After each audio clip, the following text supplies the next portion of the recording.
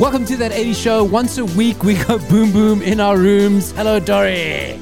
Well, maybe you go boom boom in your room. I don't want to know about anything about that, though. Okay?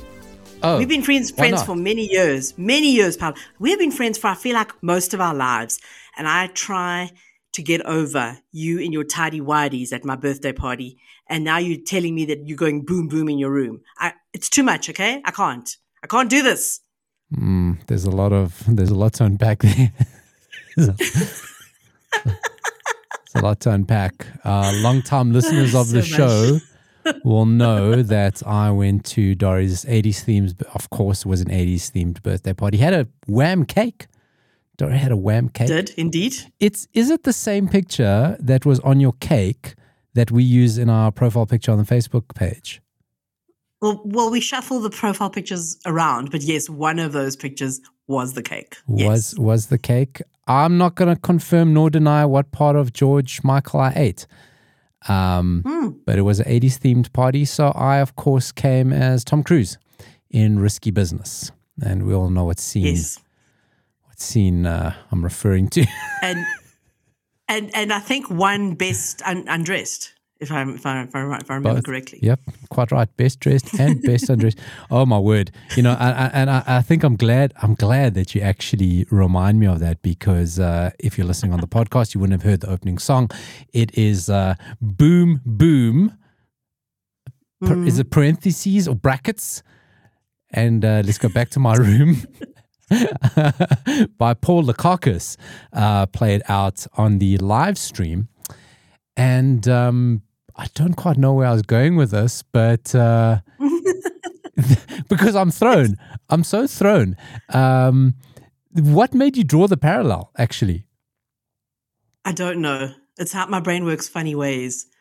Okay. Like, I mean, you make so many jokes all the time about, lying there on the fluffy carpet listening to George Michael. Yes. What kind of carpet is it again? Remind me. It's always like shaggy. It's always shaggy rug. Shaggy rug. The shaggy rug. I think it's just been years and years and years of you just making all these innuendos, and then you start the show with boom boom, and it's the first thing I thought of was you at my birthday party. In my tidy whities. You know what? I'm actually reminded of what I wanted to say. So the place that you had your birthday party at and it's closed. I passed there now. It's like a catering place. It was a bar called Amuse Cafe. And no one knew that it was quite a notorious gay club or gay bar. Until you go to the bathroom, it's like, there is a lot of male pornography on these walls. I mean, it wasn't officially a gay bar, but the owner was gay, and I mean, there was just it was a very gay-friendly place. Yes. So, I mean, I chose it for the Miracles for my birthday. Of course. It was just, it's quite surprising and great bar. Amuse Cafe. So just get us on a point there is that last week we were meant to talk about the story is a notorious one-hit wonder, Paul Lukakus with Boom Boom. A huge song in the 80s. And we kind of like wondered what he has ever gotten up to. Whatever happened to him? Surely he's dead, right? Because we just assume everyone we haven't heard from in a while is dead. He's not. Yeah. He's still alive, making music. But quite a sad story that he had. So obviously he has this massive hit in the 80s. Paul Lukakus in the 80s, if you don't remember. We'll put up a picture on that 80s Show SF Facebook page. Gorgeous. Model, chiseled looks. The flyaway hair. Look at his flyaway hair, Dory, on the album cover. Yes. Flyaway hair. Further down in the article, he's now posted on Instagram a photo of him, 1988 West Village, in tidy whities. And I think that's probably what drew the parallel. Yes. Why you bought it? Clearly, you see, like I said, my brain does strange things, so my brain had correlated the two somehow. Yes, that's it. I did not look like that in my tidy whities. I'll tell you that for free. And you were just missing the flyaway hair. That's all. Well, my hair flew away, completely flew away. Didn't. It wasn't a style. It was a traumatic experience. So he has this massive hit in the 1980s, but of course he has to keep two secrets. despite his song being a massive, massive gay anthem, like absolutely monstrous gay anthem. I mean, it's no surprise. Boom, boom. Let's go back to my room. We all know what that means. And it was played all around the New York club scene. He had to keep the fact that he is gay, closet. He had to keep it a secret. He was closeted during his whole tenure. And he went touring all over the place. He could never reveal that he was gay. And on top of it, in the height of the HIV pandemic, he was HIV positive. Yeah. So he had to keep these two things a secret because he goes, okay, listen, I've just broken through. I am a success. I got this #1 hit. I can't tell anyone any of my secrets because I'm going to lose my contract, only to find out that his contract was actually a total scam. He made no money from that song. I mean, it's unbelievable how many people that has happened to. I know, but And the thing is, like, you get this huge one-hit wonder. You think, that's it, I'm made. And then exactly. you're screwed. But even off a one-hit wonder, you go, okay, look, this is huge. It's the #1. There's going to be royalties. Even if just out of people playing it on like themed weekends on radio and one-hit wonder compilations, I'm going to get some money. And he gets nothing. But it kind of goes into this trend because I saw news this week of the Milli Vanilli documentary coming out. And we've spoken, I don't think there's anything new to come out of the Milli Vanilli story. But it fits the stereotype that you've got this really good-looking guy, model looks, like kind of negligible singing talent, because it's okay, Just enough. And he's dumb. He's good-looking. He can kind of sing. We're going to make some money out of him. He doesn't know what's going on. And they Milli Vanilli'd him, basically. And totally screwed him out of every cent for that song. He says when the success fizzled out, he found him in West Hollywood battling addiction. He turned to sex work to support himself in his early 30s before joining rehab. He said he went from being a singer who strips to a stripper who sometimes sings to support himself and to make his money. But of course, luckily for him and fortunately for him, he's found great success and support in the LGBTQ plus community and is a huge icon in it and is finally living his best life. He says rainbow means a lot of things to a lot of people. Celebrate the rainbow, celebrate gay pride, celebrate your friends, celebrate with family, celebrate with new friends you meet, celebrate the joy, the love. That's the message from Paul Lukakis. And that's for everyone. And I'm very happy for him, but that song is horrible. So, what Dori's talking about, you would have heard me say rainbow. Rainbow's for everyone. Yes. Rainbow is the name of a new song that he's got. Now, we're not going to play that, yeah? We can't play that, yeah? No. It's called Rainbow. But did he release it for Pride Month? Is it new? Is it like new? This is new. So this article is from the 12th of June. So, and it does say new release. So, it's called Rainbow. And here is the Solar City original mix featuring Solar City. He's in it, is probably what I can say about it. He is in the song. He does. I mean, he looks good. He's aged well. Yes. Yeah. That's all I can say about it. Song is not the best. There's a lot of preening to it. But hey, listen, good for him. He's been through hell. He's still out there making music that he wants. I mean, some may argue that the song we know him for it's like, hold on a second. You're expecting the guy who made the Boom Boom song that wasn't the Venga Boys to have made something better. Joke's on us. I know. And the thing is, I've always loved that song. I loved it in the 80s. I still love it. It might not be one of the greatest songs, but there's something really cool about it, and it's iconic in its own way. Yeah. There's something about it. It's unique. It is. Okay, I'll buy that. What I do want to say to you, a dear friend of the show, the celeb savant, some may know him as a chart savant, the accidental podcaster. So many interviews and podcasts that guy does. He was, I mean, like, I think if he's looking for a sponsor, it needs to be like Halls, Halls cough drops, because he's always talking. Okay, he must be constantly talking. I think he would be talking either way. It just so happens that he's recording himself. Okay, but I think he's just a talker. I just now listen, if you follow him on TikTok, the Celeb Savant, we've seen him dancing, we've seen him do some moves. Dori, if we had to replace Barrett with Paul Lukakis in this music video, he's not looking out of place. I've seen Barrett No. do every single one of these moves. I think he even has the same jacket.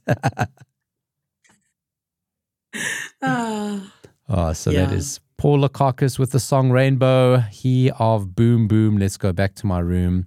Good for him. I like a good news story, especially when, we often laugh at 80s people with addictions if somehow they're not real people.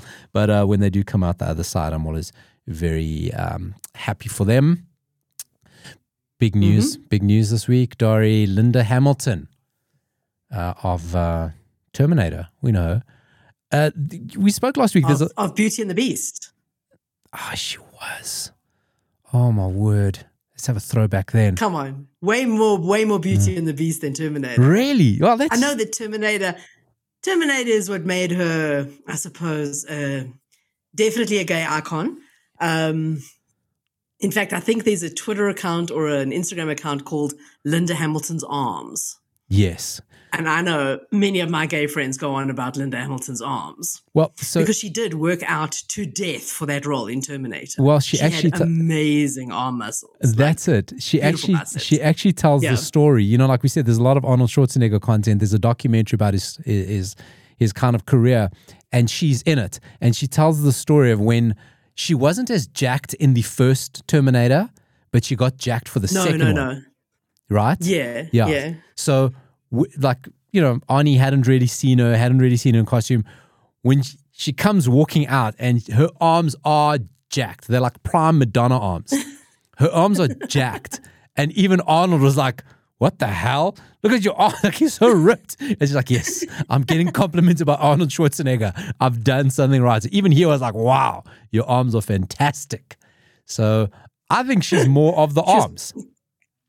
Linda Hamilton of arms she was competing against his arms. Yes. So she pops up there. Beauty and the Beast. I remember that show. I remember in South Africa it used to be on Sundays. What was it? Who played Beast? Vincent? It wasn't Vincent D'Onofrio. Ron Perlman. Ron Perlman. That's it. He didn't even need the makeup. His name was Vincent. The character's name was Vincent. His name was Vincent. So it was based on the classic Disney story, except the Beast lived in the sewers, underground. The sewers, yes. What a crazy story. Of New York. And it wasn't based on the classic Disney story. It was just the name came from that. It wasn't that at all, actually. But they couldn't be together. There was a single singing candlestick in the one episode, you remember? How have we never spoken about this show under our movie and TV show recommendations? I've got to think it was like a 1990s. There is no way we have gotten Dory. We've been doing this show in this format for over 3 years. I think it started in the 80s. I'm looking it up, but I swear it started in the 80s because I remember being quite young when I watched it.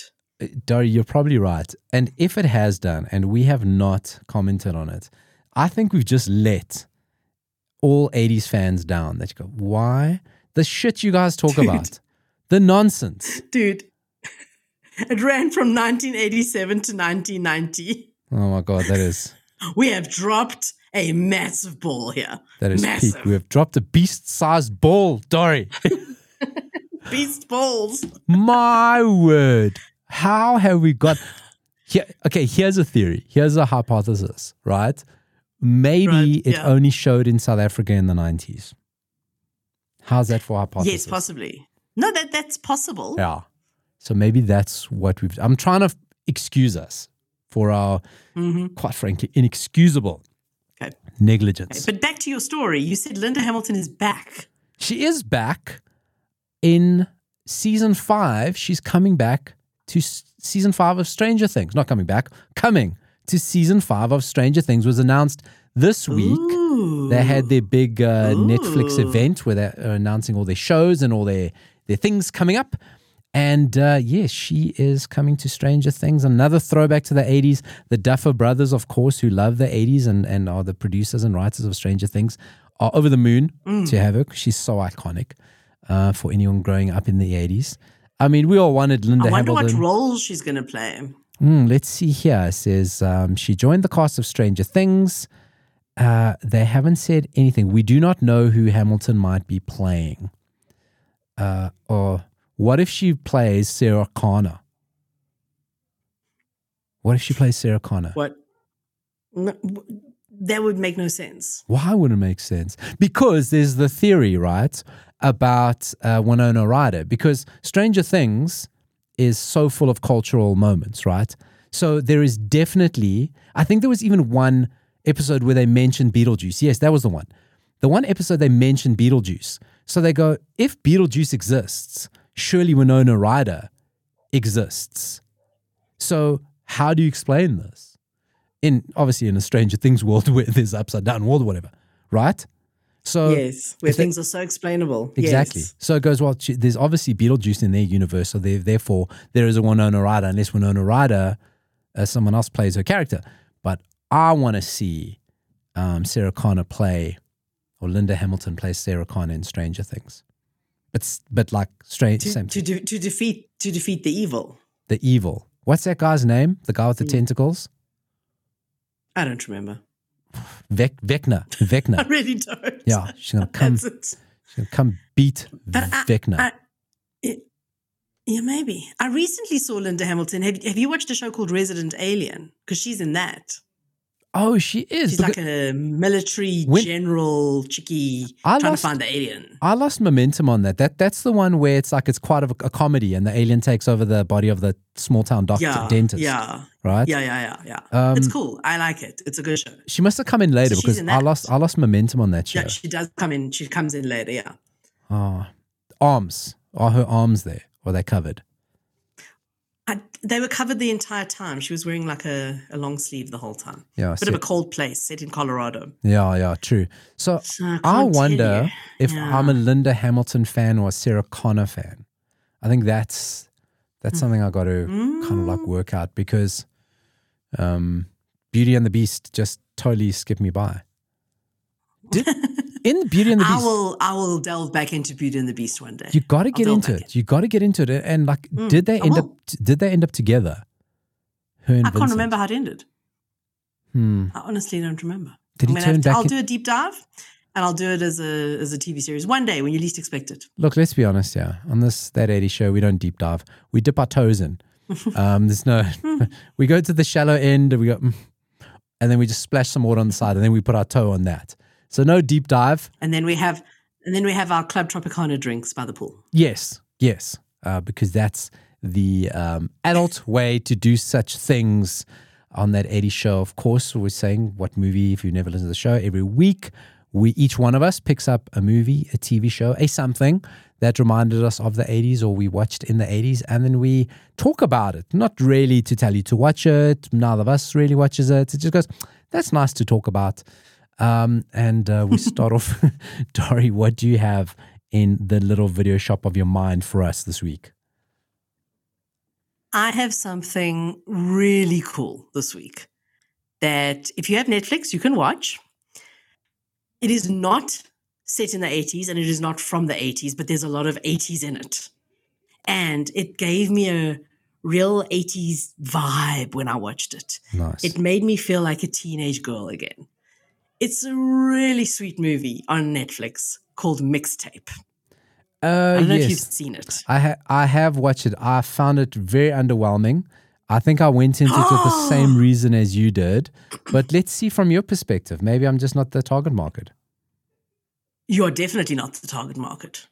Because while you act like a teenage girl much of the time, you really aren't one. Mm-mm. So I watched it with my teenager and we both thoroughly enjoyed it. And I have to tell you, like I wasn't expecting a huge amount from it. I was like, oh, this is going to be like, it was like one of those where I feel like something really light, something that I really don't have to think about at all. It is that sort of movie. Delivers. Yes, it is that sort of movie. It delivers. And it actually, and it has a lot, because you've seen it, I can tell you'll understand what I mean when I say it has a lot of 90s-ness to it as well. Yes. Like, it's actually reminded me a bit of High Fidelity, those kind of, that kind of feeling, whatever you want to call it. But the basic idea is that there's this girl, and the movie is set in 1999. It's just before Y2K, and everyone's freaking out about Y2K, which I remember quite well. It was quite funny. And this girl, she lives with her grandmother. Her parents were killed in a car accident when she was 2 years old, and she desperately is trying to learn more about her mother, who she never really knew. And the grandmother doesn't talk about the mother. And then she finds a mixtape that her mother made when she was still alive. And she goes to track down. Okay, first of all, you remember that scene. She finds the tape. She miraculously has a Walkman, a Sony Walkman. This is all in the basement of her house. Mm-hmm. She puts the tape into play and the Walkman immediately chews the tape, but to the point where it just pulls the tape out. She takes the tape out of the thing and is like, oh, well, that's it. It's broken. And that was the end of that. Yeah. And I'm like, wow, like you don't know the tricks. You don't know how to fix it. You don't but know. Anyway, Where's that was pencil? the whole premise. Where's the pencil? Where's the pencil? Come on. But yeah, she didn't know about the pencil. Fair enough. A kid in the 90s might not know. But yeah, so it does set up the whole premise for the movie, which is that she's trying to track down the songs on the tape because she feels like maybe there was some sort of message from her parents to her. And she finds an old record shop in town. Yes. And there's this very grumpy man who runs the record shop. Like most music snobs who ever worked in music stores in the 80s and 90s. He's typical that way. But he's really cool. You get to absolutely love him. And he helps her to find the songs that are on the tape. And I have to tell you, Paolo, we talk all the time about how we're always discovering new songs from the 80s that we didn't even know existed. This movie introduced me to a few songs I had never heard before.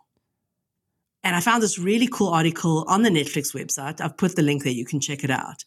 That actually goes through all the songs on the soundtrack. And a lot of the songs were from the 80s. Not all of them, but a lot of them were from the 80s. And I had never heard of most of them. I knew the Brian Ferry song more than this, which is actually Roxy Music, which, huge song, huge hit. But other than that, and maybe it's because a lot of them were quite punk and quite obscure. Yeah. And I wasn't really into that kind of thing. The first song that you hear, which came out in 1981, a song called Getting Nowhere Fast by Girls at Our Best. Never heard it. Never heard of the band. It was quite cool. All right. It wasn't bad. Yeah. Then there was the Japanese punk song. Do you remember that one? Called Linda Linda by the Blue Hearts. Okay. And it's a song in Japanese, literally in Japanese. Very obscure. Came out in 1987. Right. These are songs I would never have heard if I hadn't watched this No, movie. but it's so many of them were so punky though. That's kind of very where punk, yeah. Even when you do see I think you see a flashback of the parents, they're not total punk punks. Total punk. Yeah. Are they total they punk? were. I think the dad had a mohawk and proper punk. Okay. Yeah. The mom had spiky gelled up hair, it's like. So tell me what you think about that, right? So a couple of things. Firstly, as much as I miss record stores and video shops, I do not miss nor cared for the people who worked in them, right? I always made friends with the people in the music shops, and the one turned out to be a muso in a band, and look, they were a unique type of personality. Yeah, I never really cared for them, and I'm gonna say because I also worked in a music shop at one point. Paolo. There you go. I was that person. I find that obviously record shops and video stores are no longer relevant, and even towards the end days of them, they became so corporatized. You just were just a bunch of clones of people who they didn't really know. And that was one thing. The knowledge of the people who worked in there was second to none. Right? They really knew what they were talking about, but they were quite proud. They were very happy that they knew what they were talking about and you didn't. Tend to be a few years older than you. Some of them may have known you from school, or I remember when I left school, you were coming in. So they were that kind of vibe. And then they treated you like dirt. And the only ones that kind of still float around are people who work in comic book shops. That's the kind of same genre sitting there working comic book stores are the last, the dying breed. Yeah. Although I imagine guys who probably work in vape stores have the same attitude. Maybe that would be comparable for sure. I think it could be very similar. So I don't care for that. But but it's a sweet movie, and there is a scene which is a little bit cliched, I suppose. There is a scene that pays homage to Say Anything with a kid holding the ghetto blaster over his head, playing a song, and I just really enjoyed it. I thoroughly enjoyed the movie, and I highly recommend it if you feel like something light and sweet, and and learn some 80s songs. New 80s songs. There's at least 4 songs from the 80s on there that I'd never heard before. The one thing that throws me, right, is that like it was a hella difficult getting like music like this in the 80s, right? I mean, if you're talking about getting Japanese punk music, can you imagine, other than going to Japan and buying it in Japan and bringing it back?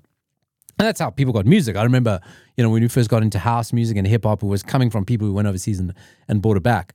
But I mean, kind of, I remember watching at the time, and yes, there was Japanese punk and Japanese ska, and I was going, I don't believe it. I don't believe it. They had too much access to music that would have been impossible to get.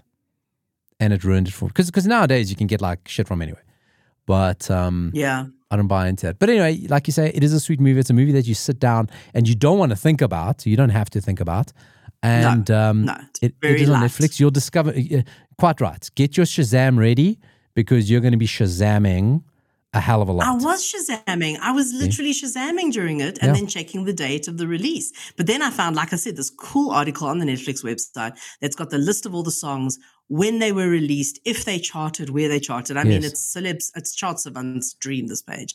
But it's very cool. I'll put the link on our Facebook page for this page that has got the link to the songs, so that if you don't want to sit through the movie, maybe you don't have teenage girl tendencies and you don't want to sit through the movie, but you want to check out the songs, they'll be there for you. Yeah. Okay. That's some good stuff. Mixtape. I actually did see it in my recommended the other day. So thanks for bringing that to the table. I'm not going to jump straight into my movie first, just right now, because I want to read you a list of 10 terrible 80s movies we can't help but love. Okay. And my movie's number 1 in this. Okay. Right? So, okay.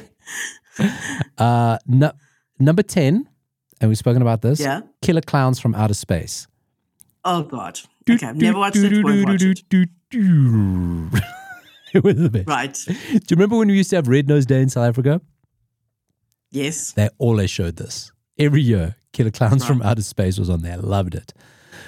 There's another movie called Maximum Overdrive, a horror comedy written and directed by Stephen King.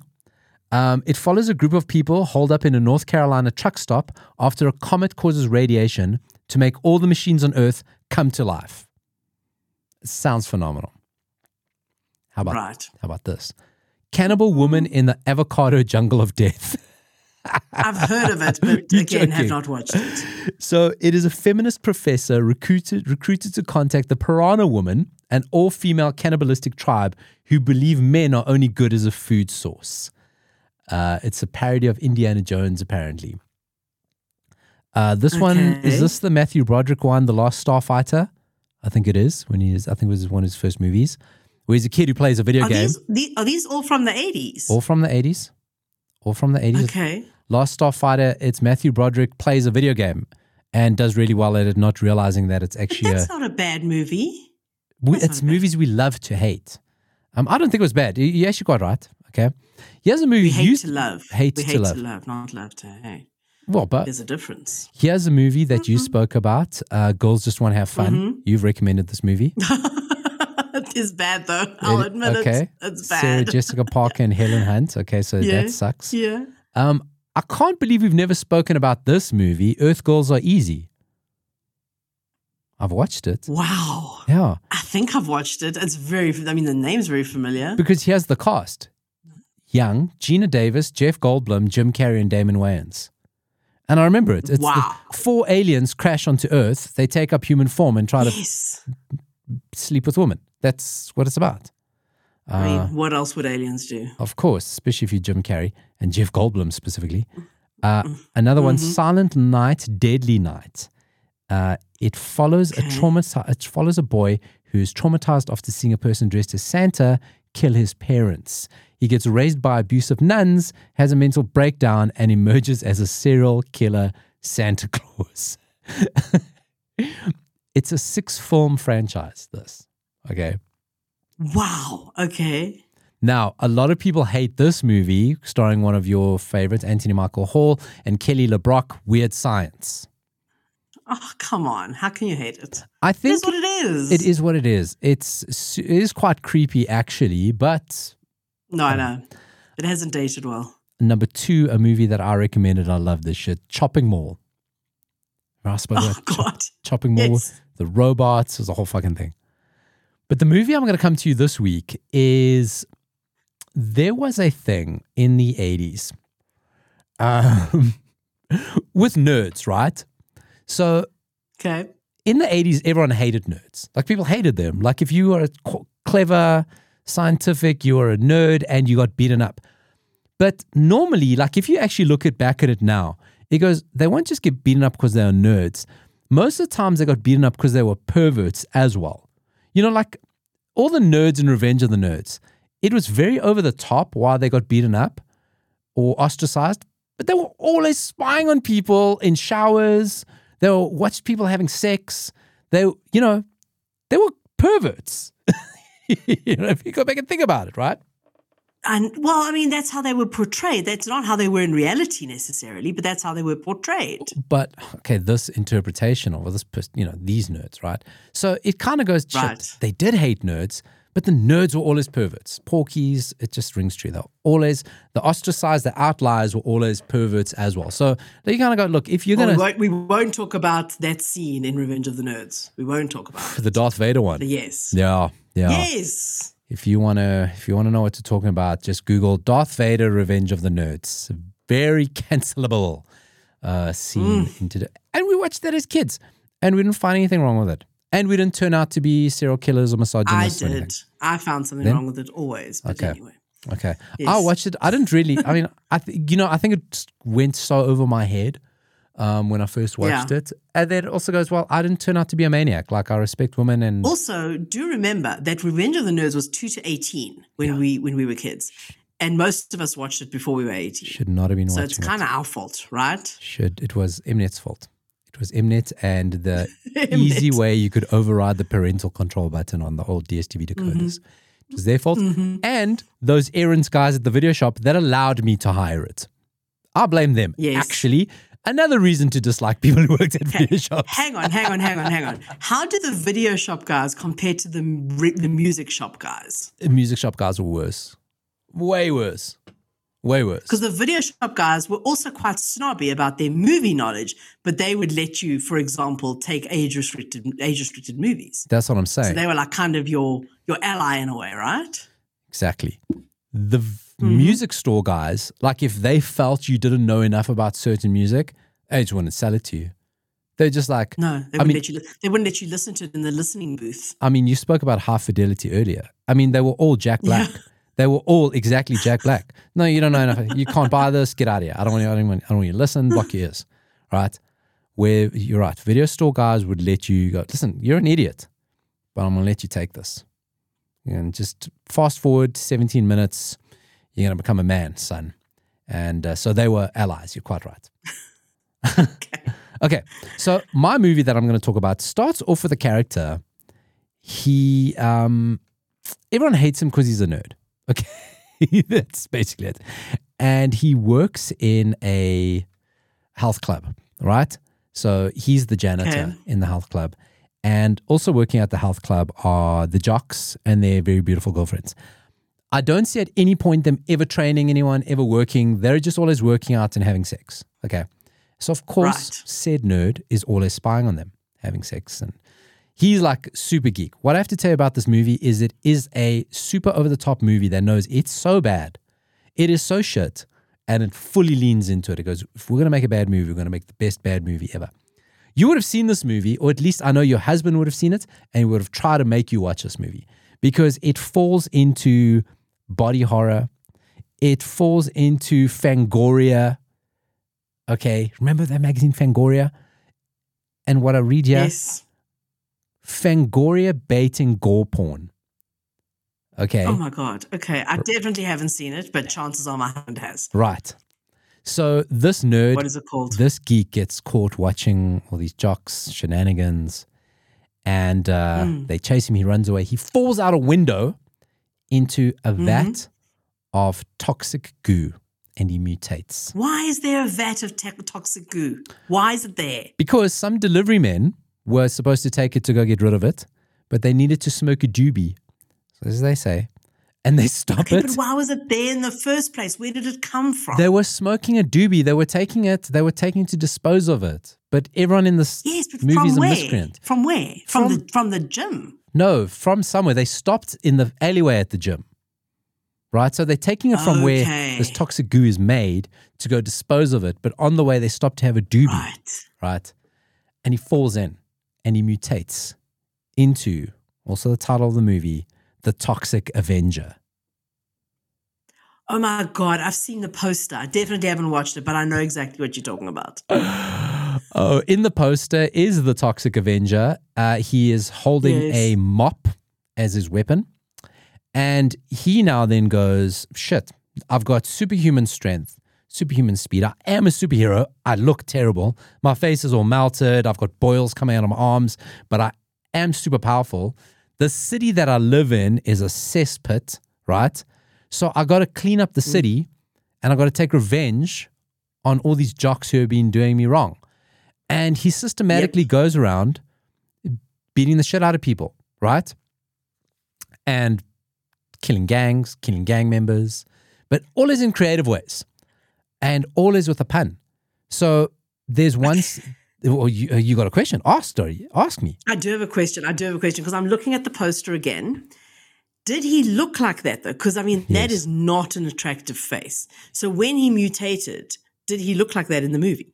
No, that's 7 hours of makeup. No, he looked like a super geek. He looked okay. No. In the movie, in the movie, he did look like that. I don't know if you can find a photo of what he looked like in the movie, but it's not dissimilar because obviously that's like a comic book drawing of him. But he did look very similar to that. Right? I'll look for the pic. I'll look. Yeah. So, but of course, a face like that, you can't love him, Dory. You can't love him. So he goes, he follows a gang into a restaurant, and this gang decides they're going to hold up the restaurant.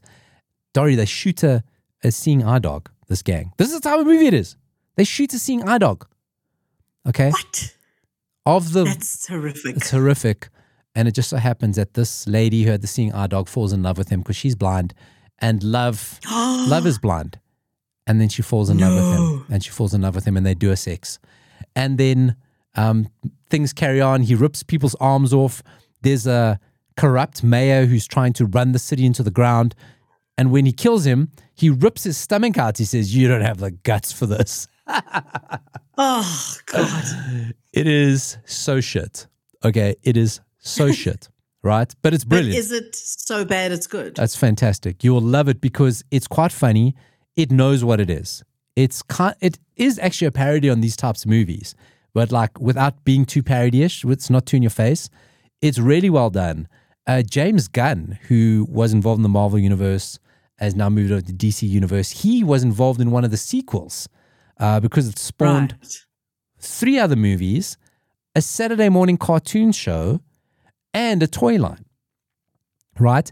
Wow. It also spawned a comic book by Marvel. So technically, the Toxic Avenger is Marvel canon, and we could see him pop up in a movie with Ant-Man. It's not out of the realms of reality. But before we move on, I've left a lot there. If you look at the running order. It's a lot. That's a lot, yes. I've dropped a picture in there, right? Tell me what you see. Yes, Tell me what you see. I see a screaming woman. In a towel. So this is the scene where they're spying. This is where he's spying on the girls in the shower and they bust him before he turns into Toxic Avenger. You know who that young lady is? Marissa Tomei. Oscar-winning object of George Costanza's affection, Auntie May. That is Marissa Tomei in her first appearance. I mean, now that I look closer at the picture, I can see it. But wow, she's young, yeah. eh? She runs out, she screams, and then she runs back in. Like, that's pretty much the extent of a scene. So she pops up in it. So she's in this movie. I mean, why are we sleeping on the Toxic Avenger? Like we sleep on Beauty and the Beast? Pretty much. So that's my movie recommendation of the week. The Toxic Avenger, a movie we love to hate. And hate to love, love to hate. All of them. I think it's worthy. I'm not saying I'm going to watch it. It's probably not my vibe, but I think it's worth of mentioning. So well done. It's a movie that bombed at the box office, but thanks to VHS home video, it found a second life as a cult classic. So that is Mixtape. Very sweet teenage romp. Very. And then Syrupy. And then Toxic But actually Avenger. not. Can I actually just qualify that actually what makes it different from other sweet teenage romps is it's not a love story. It's not a love story between, a guy and a girl, or a guy and a guy, and a girl and a girl. It's a story of friendship, actually. Friendship and family. It's sweet in that way. As is Toxic Avenger. It's also about family and ripping arms off and bad puns. And unnecessary sex scenes. Like, just randomly, they'll just be, there's a sex scene nowhere in a junkyard. Yeah. Oh, because he lives in a junkyard, by the way. The Toxic Avenger. That's where he goes. Of course. Where else would he live? That's where he goes and lives. In the second one, he goes to Japan. In Toxic Avenger 2, he goes to Japan for some ungodly reason. Wait a minute. How many are there? There's four. Oh, my God. There's a remake. That, I think. There's constantly been rumored to be a remake. Okay. The remake is alleged to star or involve Peter Dinklage, right? Mm-hmm. Amongst others. Elijah Wood is also been attached to the remake. There is a Broadway show, Dory, of the Toxic Avenger. This thing is bigger. Wow. This thing is bigger than any of us. This thing is bigger than the Toxic Avenger universe. It's the new one. Okay. Don't sleep on it. Don't sleep on it. I won't. As a cultural phenomenon. What's been happening to Dory and I a lot this week? A lot. Right? So Netflix have started to do the publications, right? So much. Netflix have started to do the promotion of the Wham documentary coming out 5th of July. We've spoken about it a few times on the show. Of course, we're early to the news. How many people are telling you that you must be beside yourself? You guys are, look, we do know about it already. Thank you.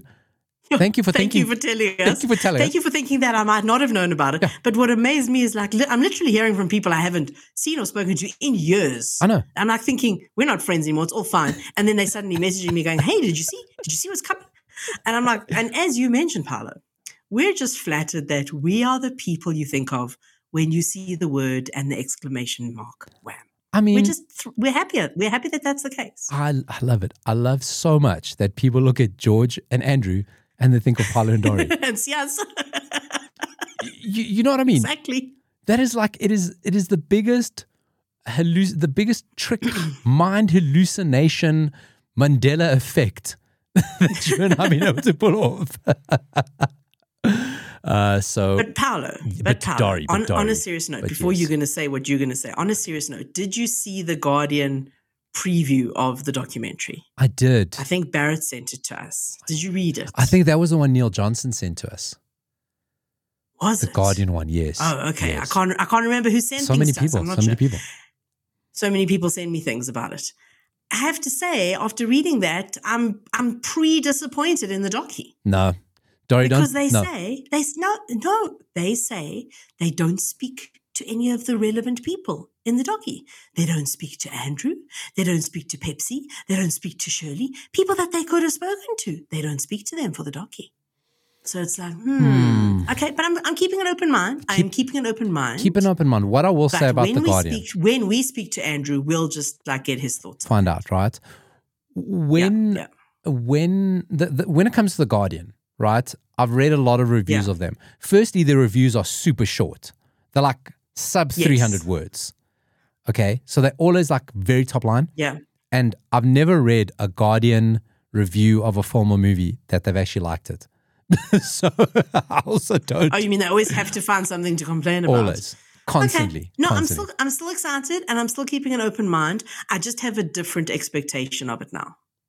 That's all.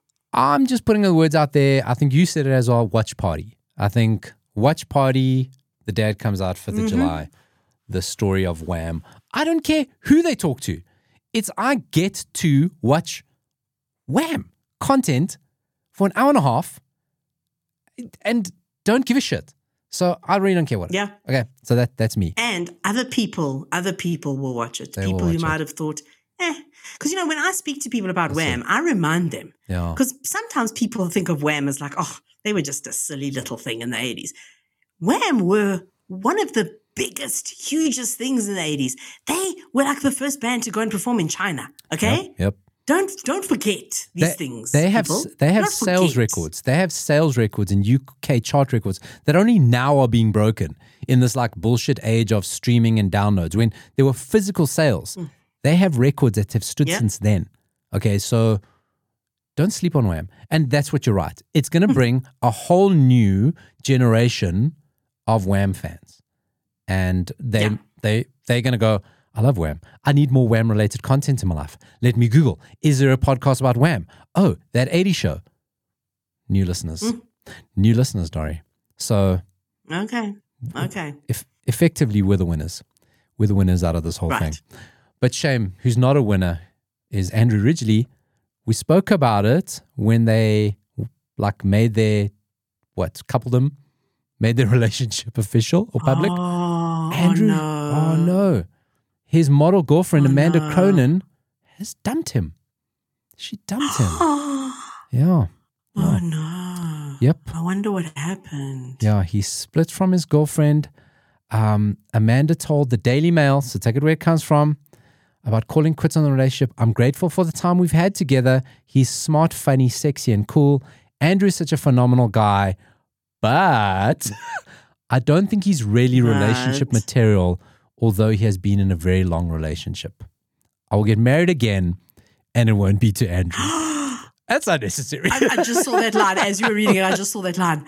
That is so cold. That's so unnecessary. It's like you broke it up. Of course you're not getting married to him. Wow. The hell?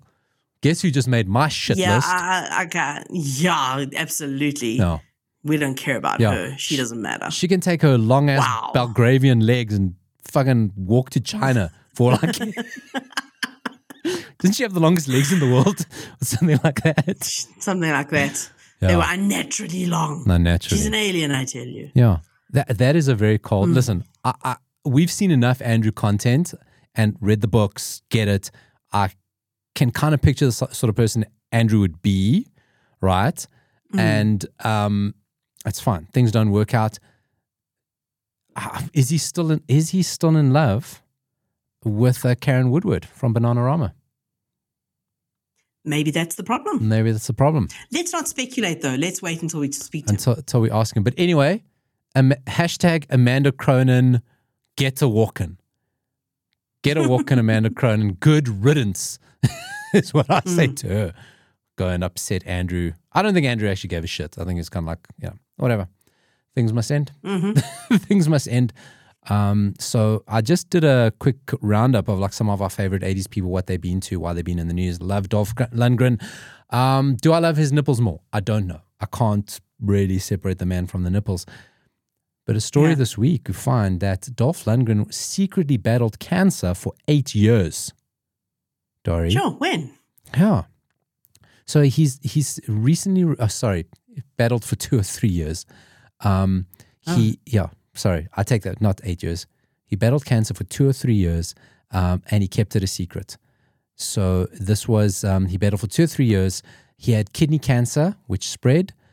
He was going to start production on Aquaman and The Expendables when they discovered it. He, different tumors. He had tumors in the lung, stomach, spine, and took a break, spent some time with family. He is in remission, but he didn't want anyone to know he had surgery, had a tumor removed. They did scans. Everything is fine. He's in remission so far. And he had the secret cancer battle. No, I lie. It was 8 years. It does say it's an 8-year cancer battle in another part of it. Yeah, so he battled cancer for 8 years on and off. Sure. And he got told that the one round they said it didn't look good for him. So we wouldn't have. They said take a break, spend more time with your family. So that's Dolph Lundgren, a secret cancer battle. When they say that, you know there's a problem. Yeah. When they say that. So thankfully he's in good health. And then of course, if I see what Dolph Lundgren's up to, I got to find out what David Hasselhoff is up to. And that's what I want to finish the show off with, a check-in on David Hasselhoff, who loves trains. Oh, because of the music video with the train? Unrelated. So where I yes. I go David Hasselhoff News, in a website dedicated to train enthusiasts, they've interviewed David Hasselhoff, which leads me to 25 things you didn't know about David Hasselhoff, right? So this is an interview with him, most recent interview, talking David Hasselhoff, what's he up to, right? I'm going to read you these insights he gave us from this article. His comfort food is dim sum, and he likes steamed dumplings, a fan of Chinese food, right? The song that brings back the best memories for him is Old Lang Syne. I don't know. Okay. Because he loves Chinese food, he's dying to go to China. I want to see if they'd recognize me. I can't believe he's never been to China. Of course he'll be recognized. Of course. What a stupid thing to say. Of course he will. His favorite wardrobe item is his eagle jacket that he wears a lot. It's very 80s. That'll be on the next auction though, maybe. Oh, definitely. He does like to sell his shit. Yeah. His favorite singers growing up was Sammy Davis Jr. and John Davidson, that he was awestruck and starstruck when he met Sammy Davis Jr. He was on Young and the Restless at the time. And Sammy Davis Jr. said that he wears a hat of success, but he has to be careful because his hat could get taken away. And they became very good friends. No confirmation if he wore a hat. Sammy Davis Jr. says, you young whippersnapper, you wear a hat of success. No surprises, yeah. David Hasselhoff, when he hits the gym, what do you think his favorite workout is? Chest lift. Yeah, okay. The man has got a huge chest. I was going to say bench press, yeah. Yeah, the man has got a big chest. His favorite place to travel is Austria. Or all of Germany, but Austria. But of course, his favorite moment was singing on the Berlin Wall as the Berlin Wall fell. His first big purchase was a black Porsche 928 with tan interior with $54,000 1980s dollars. And now comes the train thing. Why he travels by train is his wife hates flying. So when they get to Europe, I don't know how they get to Europe in the first place. They travel all over Europe through train. You see. So that's why the train thing comes in. They would have to take a boat to get to Europe. And hang on, they're in California. Yeah. So that's a real... So they would maybe have to take a train to the east coast of the USA, then get on a boat. Yeah. And then a train. When they're in Europe, get back on trains. And that's probably why he's never been to China. Long. Yeah, that's why he's never been to China. So that's why this train story comes about. No, so but if you're going from the west coast, if you're going from the west coast of America, it's a hop and a skip to China. The other way around. David Hasselhoff's movie is also Dances with Wolves, not a SpongeBob movie. And he never travels without his earbuds, his wallet, and his watch.